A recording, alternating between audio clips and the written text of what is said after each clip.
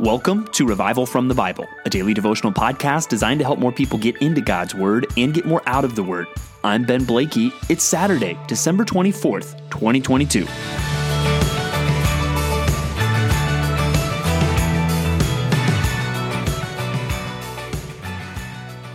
Well, happy Christmas Eve, everyone. I hope that you have a great day preparing for Christmas, and I'd love to see you join us this afternoon at either 3:30 or 5 p.m. at Heritage Middle School if you are in the Treasure Valley for our Christmas Eve services here at Compass Bible Church, and then tomorrow morning at 9 and 11 for our Christmas morning services. Again, those are different services.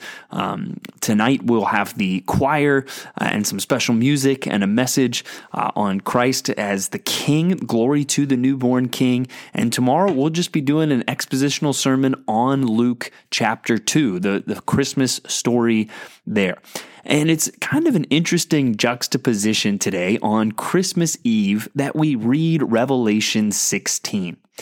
A story about the wrath of God being poured out on the earth. As we read today, really about the 7 bowls of God's wrath here in Revelation 16. And so I want to lean into this juxtaposition today and encourage you to read Revelation 16 and even to think through some of the statements that are made. Look at what the angel says in verse 5. Just are you, O Holy One, who is and who was, for you brought these judgments. For they have shed the blood of saints and prophets, and you have given them blood to drink. It is what they deserve. Wow. It's easy for us to read these bowl judgments, which are so incredibly severe. These are intense things, and to kind of wince and say like, wow, God, that's pretty intense. No, the angel is saying, well, yeah, it is intense, but it is what they deserve. And I heard the altar saying, yes, Lord God the Almighty, true and just are your judgments. So here we see the cries in this day of judgment aren't like, whoa, God, maybe chill out a little bit. It's, yes, God, what you're doing is true and just and right.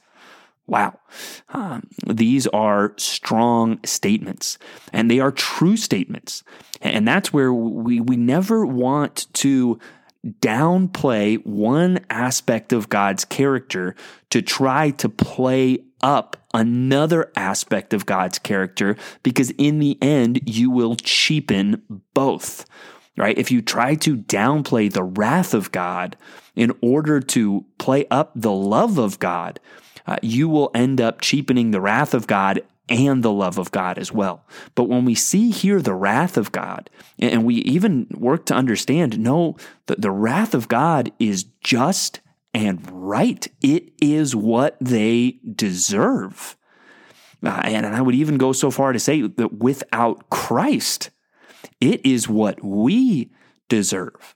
The wrath of God is just and deserved. And it's against that backdrop that the love of God still exists. That this weekend, we will spend time celebrating the birth of a Savior. We will celebrate the incarnation. God became man. The Word became flesh and dwelt among us, and we have seen His glory.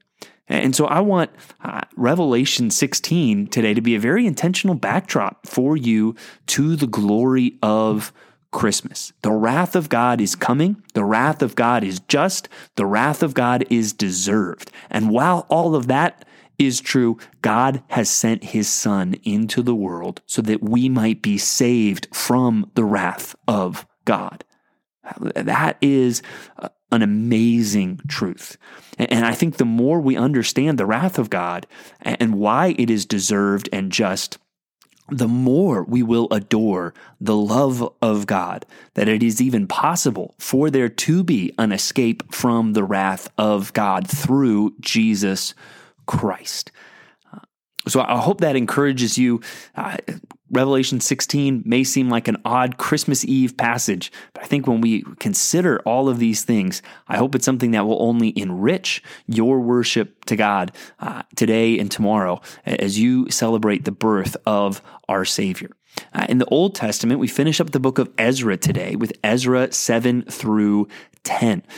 We took a break with some things there in the middle of the book, and you realize Ezra's not really in the picture until later in the book.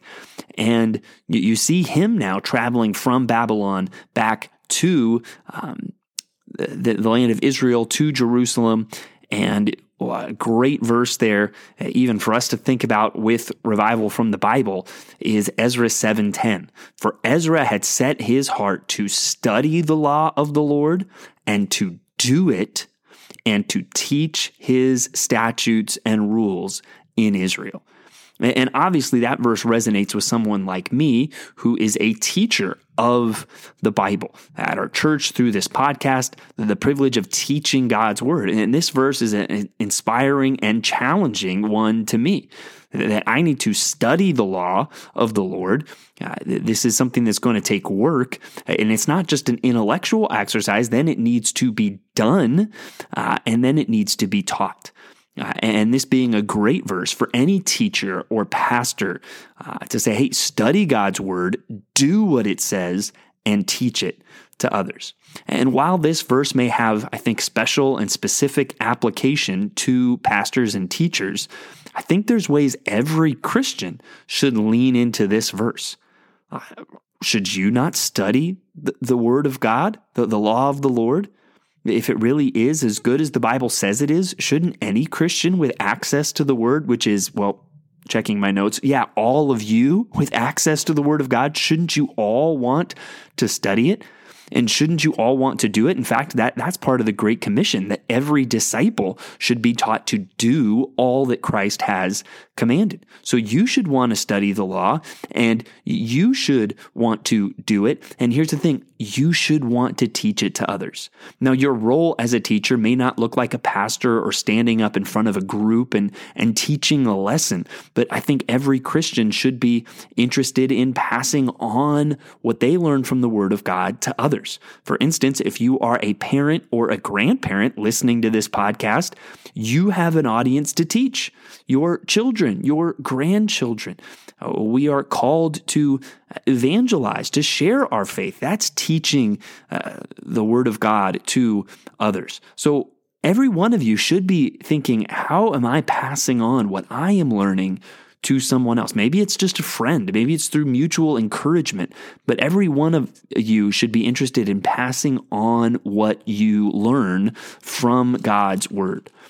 Just some other things about Ezra as we wrap up today. You see how he leans on God for protection.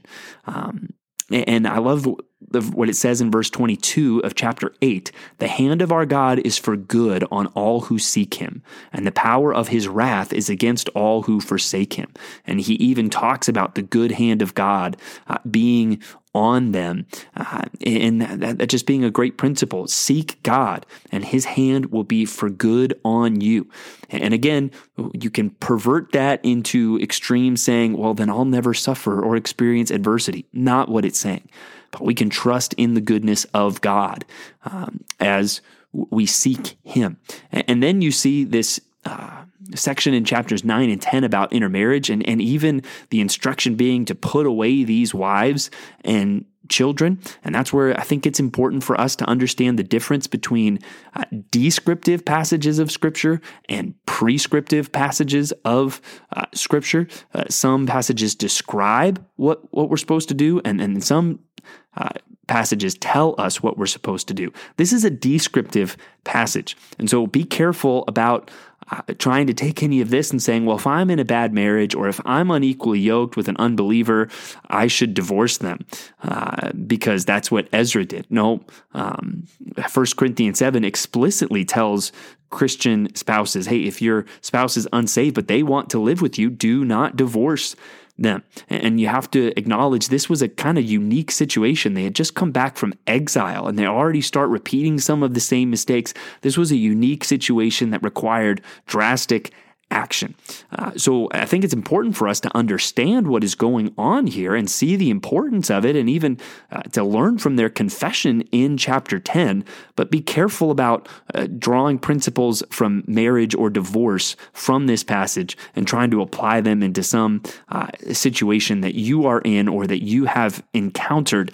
That's where I think there are passages that are more prescriptive, telling us clearly what God wants us to do, that are more helpful in those situations. And that's why it's important for us to study the Word of God, to do what it says, and to teach it to others. But I do hope you have a very Merry Christmas, and wherever you may be, some element, hopefully, of celebrating with your church family, and then maybe also celebrating with your physical family, and above all, remembering Jesus Christ and praising God that there has been born a Savior who is Christ the Lord, and that is good news of great joy. The wrath of God is real, it is just, it is deserved, but God sent His Son into the world to save sinners like you and me.